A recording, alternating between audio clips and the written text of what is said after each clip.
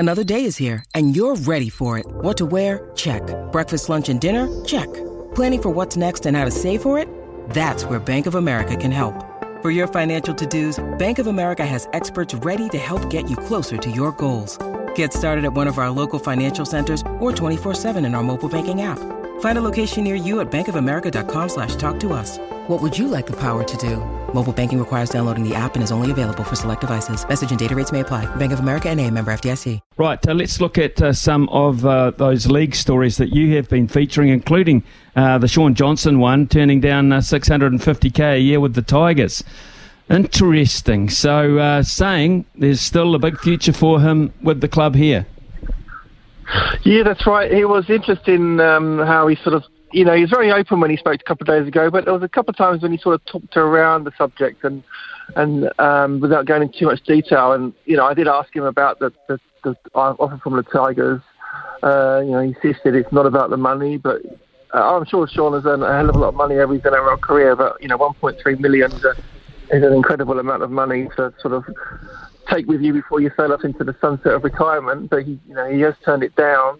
And he sort of said, it's for the Warriors for him, and he's either playing next year, which is still an issue, and I think there's some things that he maybe wasn't able to talk about in terms of, how the Warriors would fit him in inside their roster next year if they do keep him, if he does stay, because it's not straightforward, because they can't have 5 halves on their 30-man roster. That's just too many. So there's stuff that needs to be sorted in the background before Shaun or the Warriors can come out and say he's here next year. But if he doesn't say, he also said that he'd like to stay involved in the Warriors, helping out, and sort of suggesting that he could have a coaching role inside the team, looking after the halves.